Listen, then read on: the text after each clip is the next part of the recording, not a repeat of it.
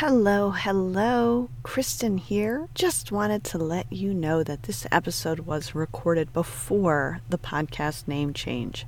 If you hear any old terminology, that's why. Thank you for listening.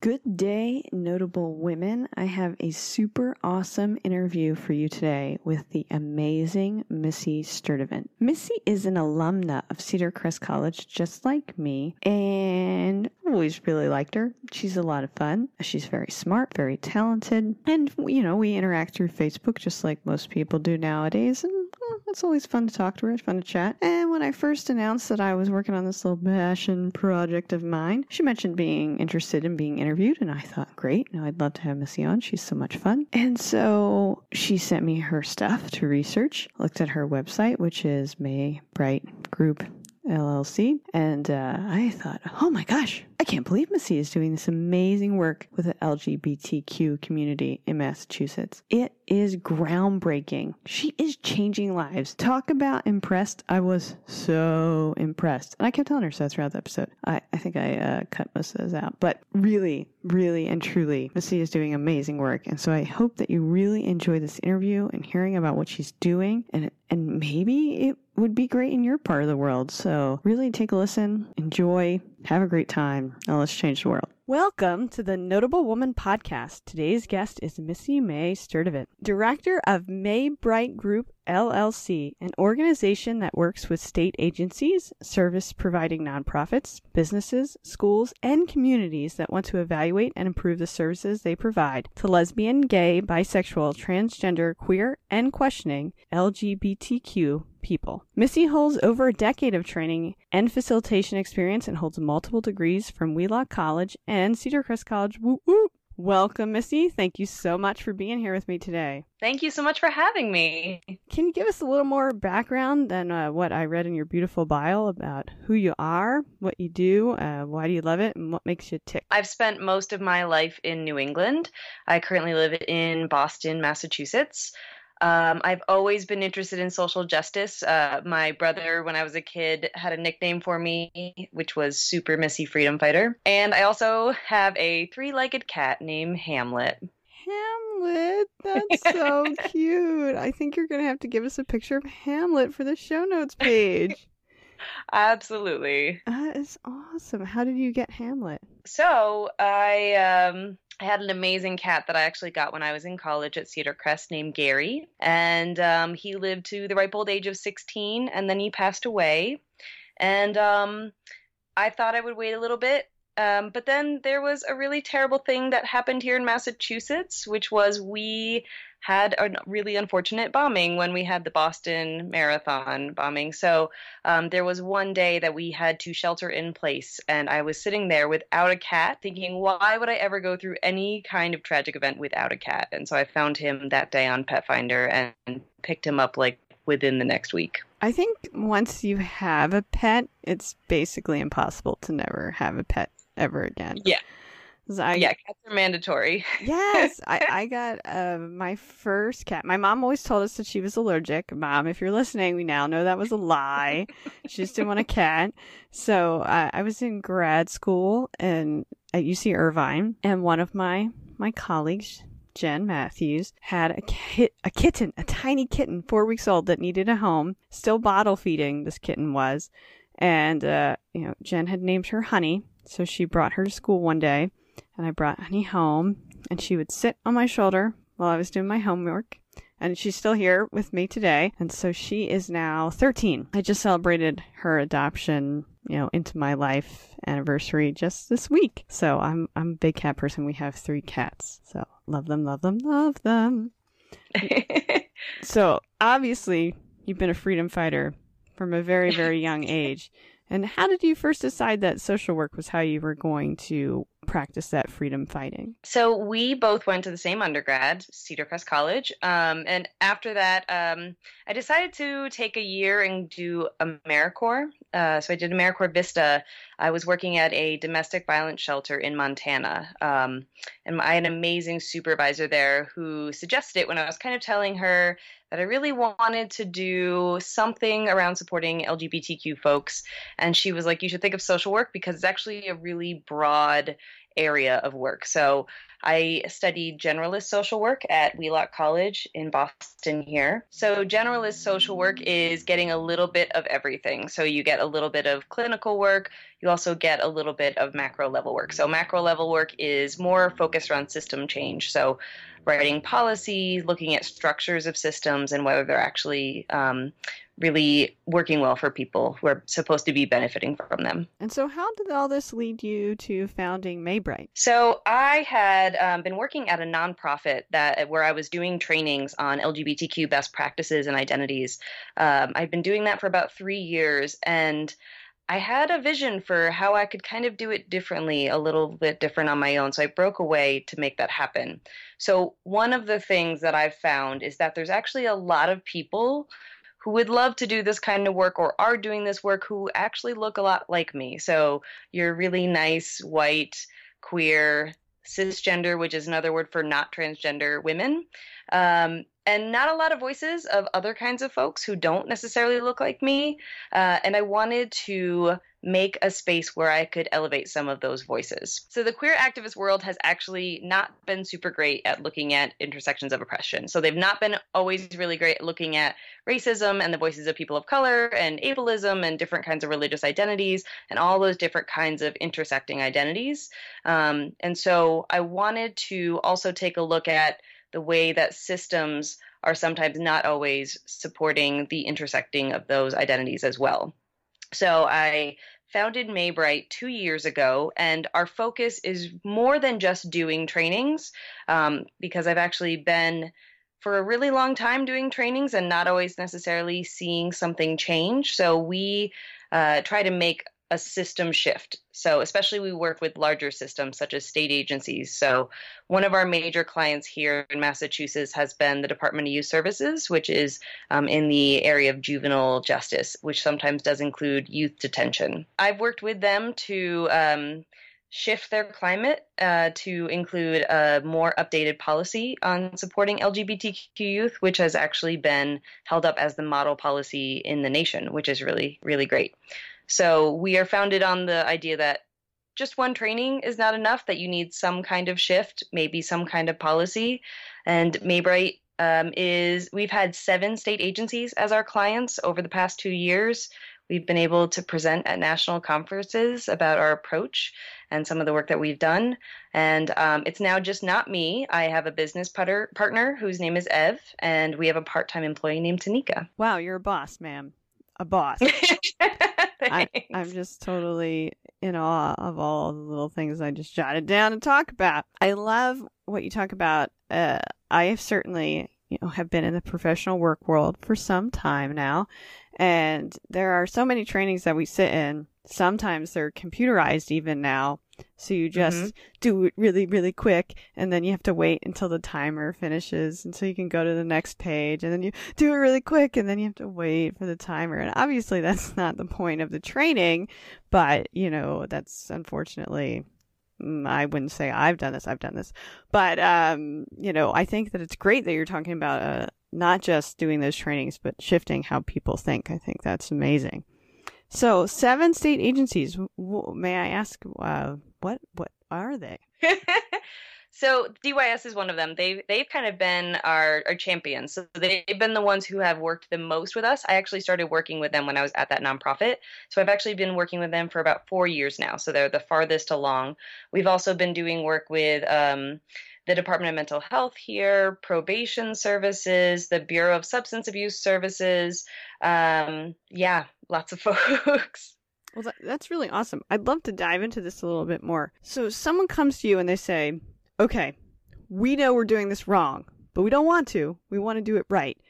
What's your first step working with them? So they oftentimes don't necessarily know that they're doing something wrong. I was so hopeful that they did. Okay. All right. So yeah, the tricky thing is you don't know what you don't know. And so one of the first things, whenever possible, like if we're working in a vacuum and they will let us do the work the way we want to, is we'll do an assessment. So we'll take a look at what's the level of knowledge in with your employees, especially folks who are providing services around cultural competency around LGBTQ identities. And most importantly, we try to help them measure what the level of confidence is for working with the population of LGBTQ people.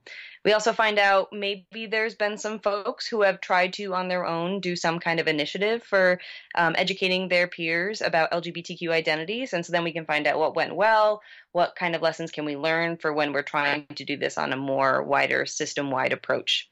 Then we take that data and we show it back to them so that then they do know that is usually some kind of area of growth that people need, or at least the staff are oftentimes really looking for some kind of support. So they want some training, they want some support. So then we start looking at what policies they have in place.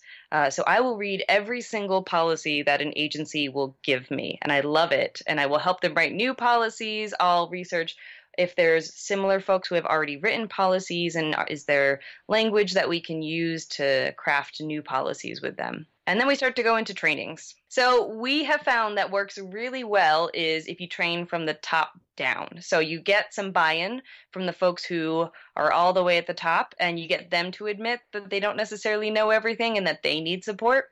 And then we go down to the next folks and then all the way down. So for example, the Department of Youth Services, we trained all the way from the commissioner at the very top to the cooks and chefs who are making food for kids in detention programs, and maintenance workers, like all the folks that aren't necessarily having a lot of face-to-face interactions with youth necessarily, and recognizing that if we're talking about shifting climate, we need to involve everybody. Awesome. Yeah. Can I tell you one more part of it? Yes, of course you can. So here's the thing that I think is really important is that I really believe in sustainability. So if I do a training for an agency and then I leave and then they have a whole bunch of new staff that come in, they're not necessarily picking up on the information, getting the support they need.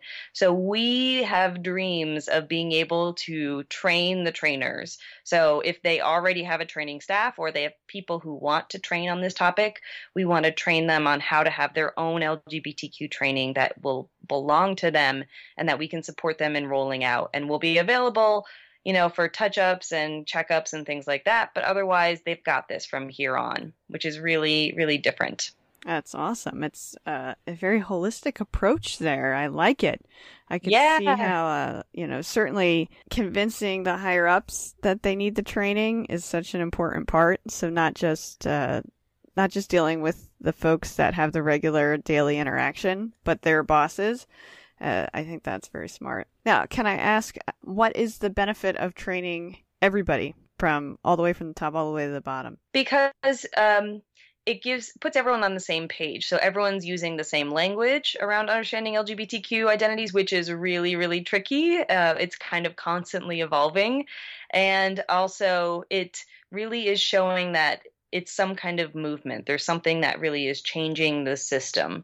So a lot of folks are actually waiting for some kind of permission to talk about these identities because they thought, this is private or this is something I don't know how to talk about. And they've been waiting for some kind of permission to actually start the conversation. That's awesome. And I can certainly say, since not being at Cedar Crest, and now I don't work in the theater world, and I've been out for about 5 years now, I'm so out of touch with everything. And so I just don't say it. I'm just not going to talk because I know that I don't know anymore how to not offend people. I can't even add the Q on the end of LGBTQ. I can barely say it. I sound like, like I'm stumbling over it because it wasn't there when I first, started saying LGBT. But now I got to add the Q. But I want to go back and talk a little bit about what was your experience founding an LLC? That's pretty awesome. That's not something everybody can do, particularly as a woman starting your own business. So when I started, I was trying to find just anything I could get my hands on where I could basically get a crash course in an MBA. And it was a little tricky to find. So the most helpful thing around was there actually is a nonprofit here in Boston called the Center for Women in Enterprise. And they had a business boot camp class. So I went to 3 different classes where they taught me, the different kinds of structures that you could use for starting a business, how to think about finances, how to make sure that your idea actually has the potential for making money, how to pick a name, how to do an elevator pitch, all of those kinds of things. The other thing that was super important that was helpful, there's a podcast called Startup, which is all about starting a whole new business. So they're just really amazingly transparent. So you can see all of the struggles, like the tricky things about taking on a business partner and what kinds of things you consider. And it's kind of like online dating. And it was also, however, really hard for me to find any representations of women who were trying to start businesses, and also women who were trying to start businesses that weren't like giant tech companies. So anytime I tried to find something about starting a business, it was always about like people trying to make the next Twitter and things like that, and trying to get angel investors and things like that. And I just wanted to start what they call a lifestyle company. I want to be able to make pretty good living. I don't need to like spread across the country. I just want to make sure that I can make some difference in the way that I can and support people in the way that I can. Lifestyle companies. I know that's my favorite too.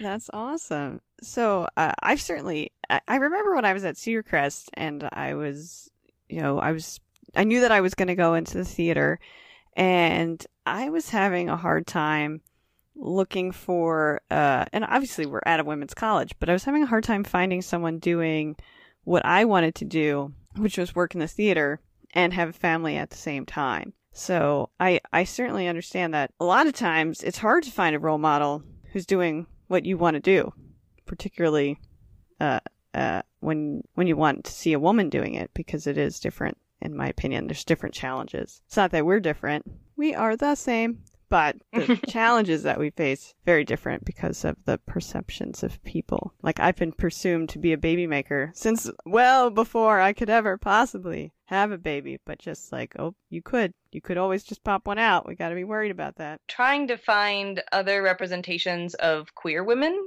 who were starting businesses was also really hard. Also, my business partner, their name is Ev, identifies as genderqueer. So I mean, they actually do have an MBA, but it's also, I'm really difficult to find people who don't necessarily identify as men or women, people who are non-binary or genderqueer, to be able to find other representations of themselves. I cannot even begin to imagine, because I could not even think of, I can't think of one off the top of my head.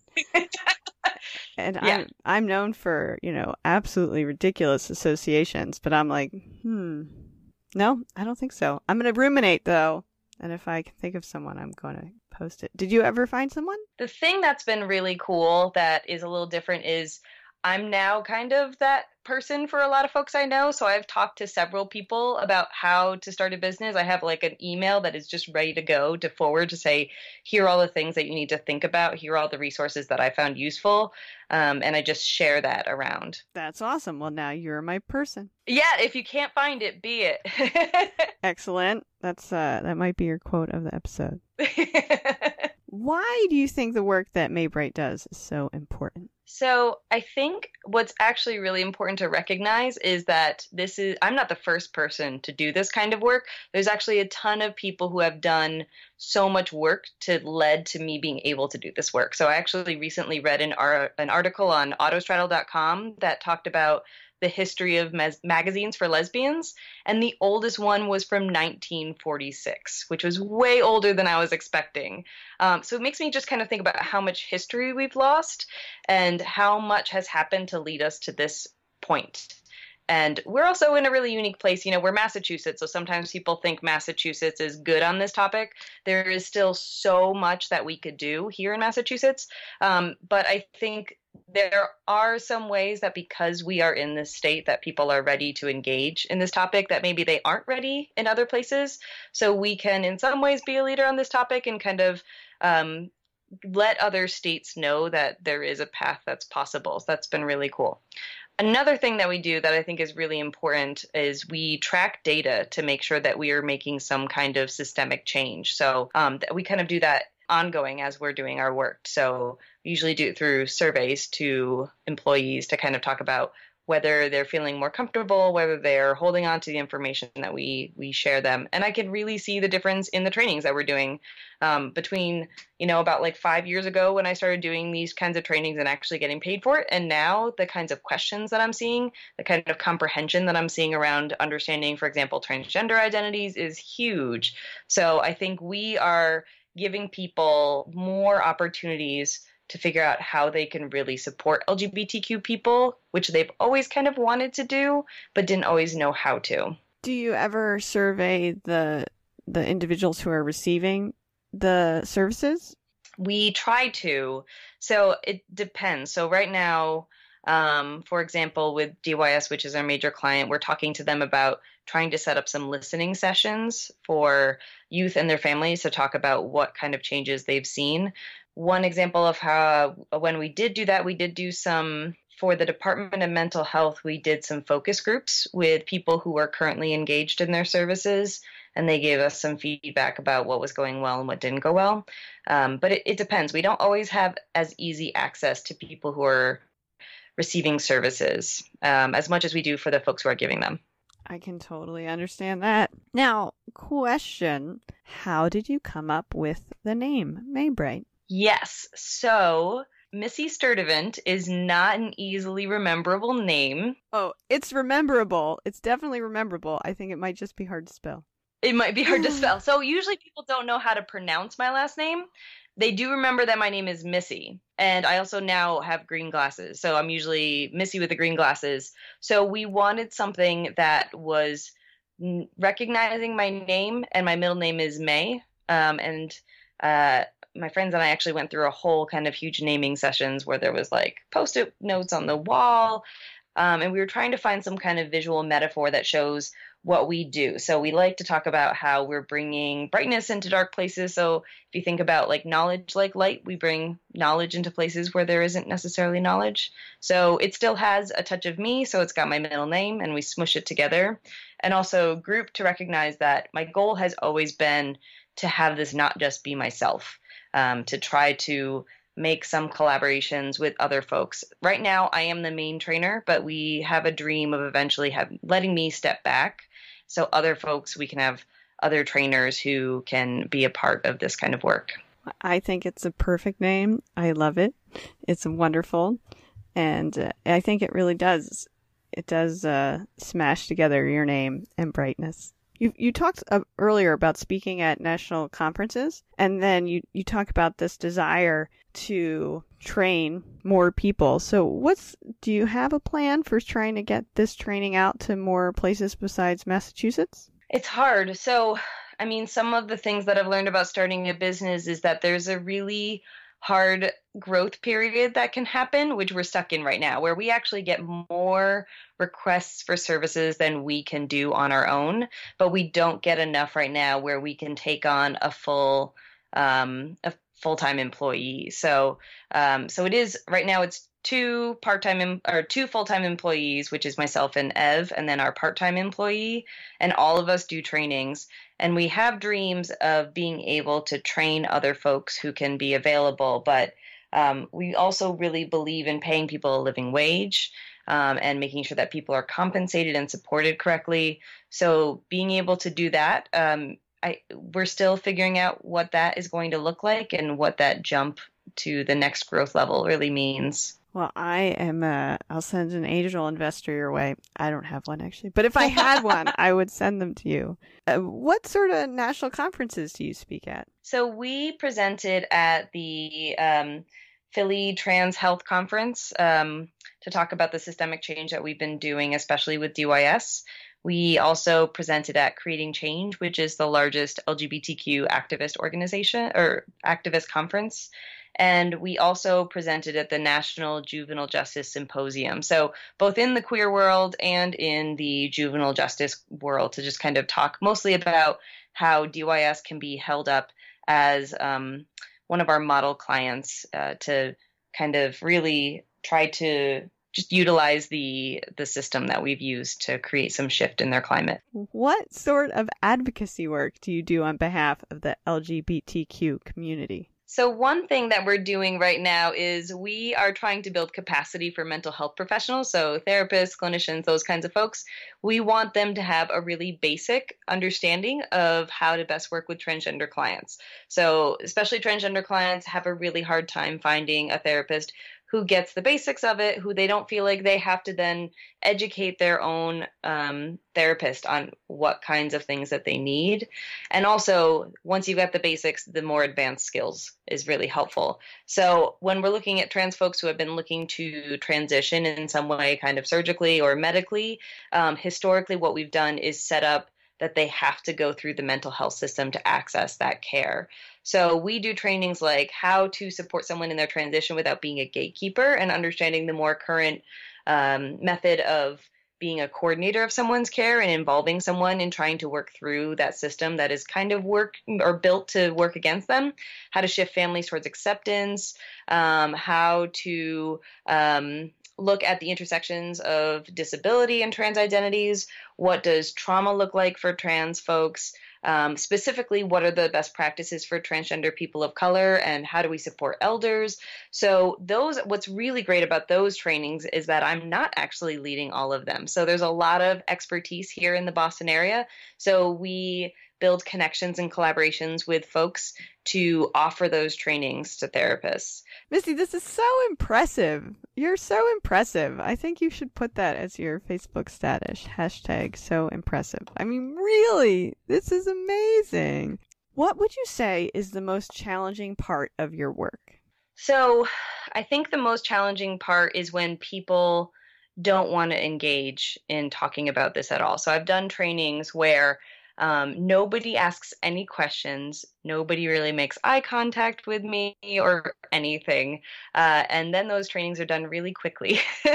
I actually much more prefer it when people disagree with what I'm saying, if they bring it up and challenge me, because if you could put something out there and we can have a conversation and I can listen to what are the things you're nervous about, what are the concerns you have, which are usually legitimate concerns, and I can address, we can have that kind of engagement together. So what would you say is the most fulfilling part of your work? One of the most fulfilling things that I have seen happen is when we actually have a policy that gets put in place. So, for example, here in Massachusetts with the Department of Youth Services, it is now a best practice to possibly place a transgender youth based on their gender identity rather than their biological sex, which is not a commonplace thing. And of course, when it comes down to finding placement, they're looking at a case-by-case example because that's not always the best practice for each person. And you find out what is the right placement for each person. But that is pretty unheard of in other parts of the country. Yes, it is. Kudos again, Massachusetts. That's pretty exciting. Now, what would you say is the biggest assumption that people make about you? People think I'm younger than I am. I have literally walked into a meeting before and someone said, "You're Missy Sturtevant? I was not expecting you to look like that," which I think was that they think that I'm not as old as I am. I have had lots of different kinds of assumptions about my identity as well. So when you're standing up and doing a training on LGBTQ identities in front of people, they're automatically going to assume lots of different things about what your identity might be, what kinds of people you have relationships with. We also oftentimes have an anonymous question box, so I've had some really interesting questions about myself come up in there, and I do not answer them because it's not about me. Also, I feel like, I like to say that everybody has identities that are simple and everybody has identities that are complex. And for some people, their sexual orientation is simple. For some people, it's complex. For some people, their gender identity is simple. For some people, it's complex. And I think that there are identities that are more complex than we have time for, and it would take the shift away too much from what I really would like people to focus on. Also, people sometimes assume that I'm not Christian, which I am. Fascinating stuff, lady. I think I think that this is often my favorite question. What is the assumption that people make about you? Because it's always very different and always very fascinating, because I imagine that people who are listening have made assumptions about you. And now they are corrected or surprised or any number of things. or still don't know, which is totally fine. You don't have to know everything about everybody. Well, and why suddenly when you're talking about LGBTQ do you get to know about who somebody wants to date? That's not something that everybody has to talk about, so why are you suddenly interested? I think that it's fascinating that, I certainly don't look around and see my friends who are gay and bisexual and think everybody wants me, because every guy I know doesn't want me. So why would I assume everyone? It's just so preposterous, the logic there. I feel like it is kind of pervasive. Yeah, we hold people to different standards. Yeah. Yes, we do, on lots of different things, and this one in particular. So, what is the one takeaway you want people to get from this podcast? So I find that sometimes people are really nervous to talk about LGBTQ identities because they're really nervous they're going to get it wrong. Oftentimes they're nervous they're going to be disrespectful, and it is much better for you to actually engage in it and make mistakes rather than just kind of ignore it or not bring it up at all in any kind of way. So in my activism, thing that I've been thinking a lot about lately is that the goal is not necessarily to get perfect, to not be problematic in any kind of way, but instead get much better at apologizing and changing from there and being okay with people letting you know that you could have done better. Awesome. Excellent advice. Now, do you have a book you would love to recommend to the Notable Woman audience? Can I recommend 2? I love books. As many as you want. Okay, great. So one of the books that I actually waited way too much into my adult life to read, should have read it much younger, was Stone Butch Blues by Leslie Feinberg, which takes a look at more of the LGBTQ kind of community, and actually more, it was gay and lesbian at that point was the way that people were really thinking about it then. More of the history in the working class in like maybe upstate New York, in the 50s and 60s. And so you have some really interesting history, and it has some really interesting commentary on gender. And it's also really beautifully written. Also, I'm a huge fan of anything by Alison Bechdel. I'm a huge fan of graphic novels. So she has Fun Home, which was turned into a Broadway play, which is really amazing. And she has a serial comic called Dykes to Watch Out For that was existing for 10 years. So that's some really amazing history. So my other alma mater besides Cedar Crest is UC Irvine, and Beth Malone was in Fun Home on Broadway. She's a UC Irvine anteater. Zot zot. Oh, that's awesome. I got to see it before it went down, and it was really, really impactful and beautiful. I'm jealous I didn't get to see it. That was around time baby was being born, and so I was just running to as many shows as my little waddly self could get to before he arrived, and it's been a theatrical barren place since then. But I'm glad you got to see it. Now, Misty May, how can people get in touch with you if they want to connect? So Maybright is on Facebook and Twitter. You can also check out our website at Maybright, MAEBRIGHT.com. My email address is easy. It's Missy, MISSY at Maybright.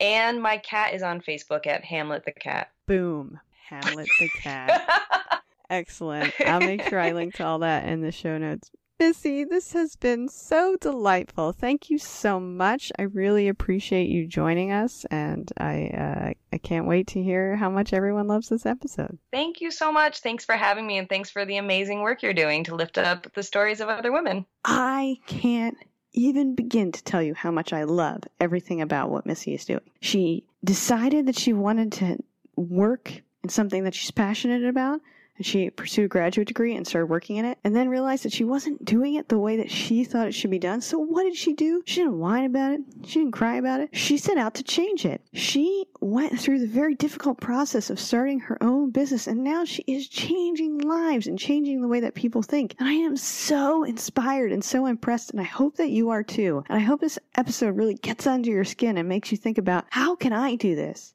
How can I not accept what I'm seeing and change it for the better? Love it, love it, love it. Go out there, get inspired, be the change you want to see in the world. I'm going to catch you again next week.